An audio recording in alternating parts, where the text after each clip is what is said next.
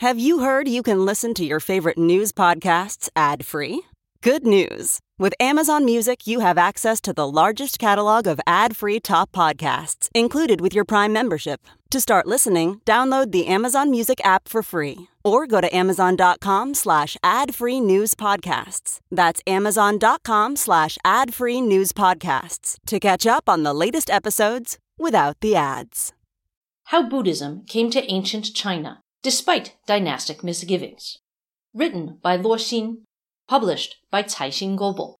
Read to you by Sarah Koudoulakos. Looking back over the history of Buddhism in China, it was in the period of the Wei, Jin, Northern and Southern dynasties, Nanbei Chao, 220 to 589 AD, that East Asia saw its first major expansion of the religion. A critical reason for this was the sheer number of lay people in China's war-torn central plains who became Buddhist monks and nuns. How were they viewed by the dynastic regimes of the times? In imperial China, people were squeezed for maximum benefit by the state, with no exception. Yet when civilians joined religious orders, they left the household registration system and reduced the state's tax and forced labor base.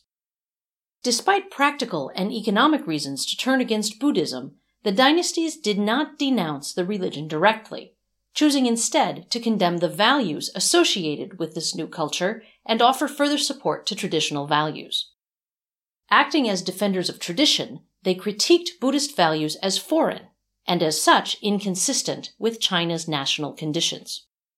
Most of China's imperial rulers held fast to this stance. But the Wei, Jin, and Northern and Southern dynasties, Nanbei Chao, with their founders and rulers of Central Asian background, were exceptions.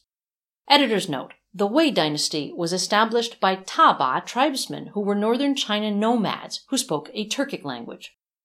Some conquering groups, like the ethnic Jia, who established the Shi regime during the 16 Kingdoms period, 304 to 439 AD, maintained a distinctive Central Asian style even after assuming control of China proper.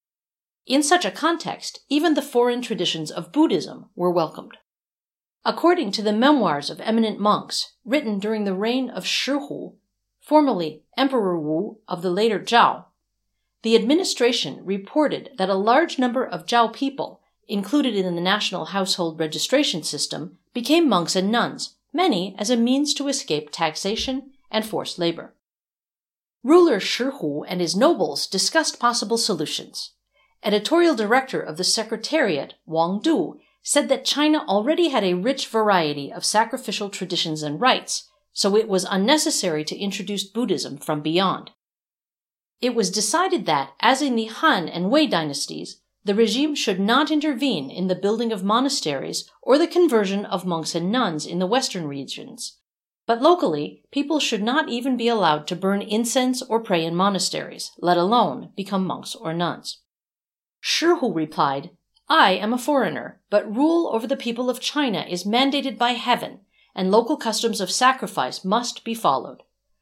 But as Buddha is a foreign god, as a foreigner I should also enshrine and worship the Buddha." The ruler went on to say that systems and laws are ultimately determined by the ruler. Since I am the ruler, the Chinese people or those from the West are all allowed to worship Buddha and become Buddhist monks or nuns. Shi Hu's decision, neither conducive to the national development of the economy nor to any other area, may have come from special consideration of a certain factor: politics. In Wang Du's view, Chinese traditions could not coexist with alien Buddhism, so the foreign culture should not be imposed on Chinese people. In a broad sense, did that imply to Shi Hu that those from the non-local Jia ethnicity should not rule China? Prior to the establishment of the Shi regime of later Zhao by Shi Lei, Liu Kun, a former official of Jin, reminded him that no ethnic people had been crowned since ancient time, revealing a common belief that God's will would be restricted by national conditions. But if, on the other hand, God's will was universal, then rulers' family backgrounds would be considered irrelevant. In which case, Buddhism's status as either a local or foreign culture should have no bearing on its spread across China. The conflict between Buddhism's universality and the particularity of Chinese national culture would never really go away. Emperor Wu of the northern Zhou, 557 to 581 AD, personally organized and participated in a formal debate to crack down on both Buddhism and Taoism.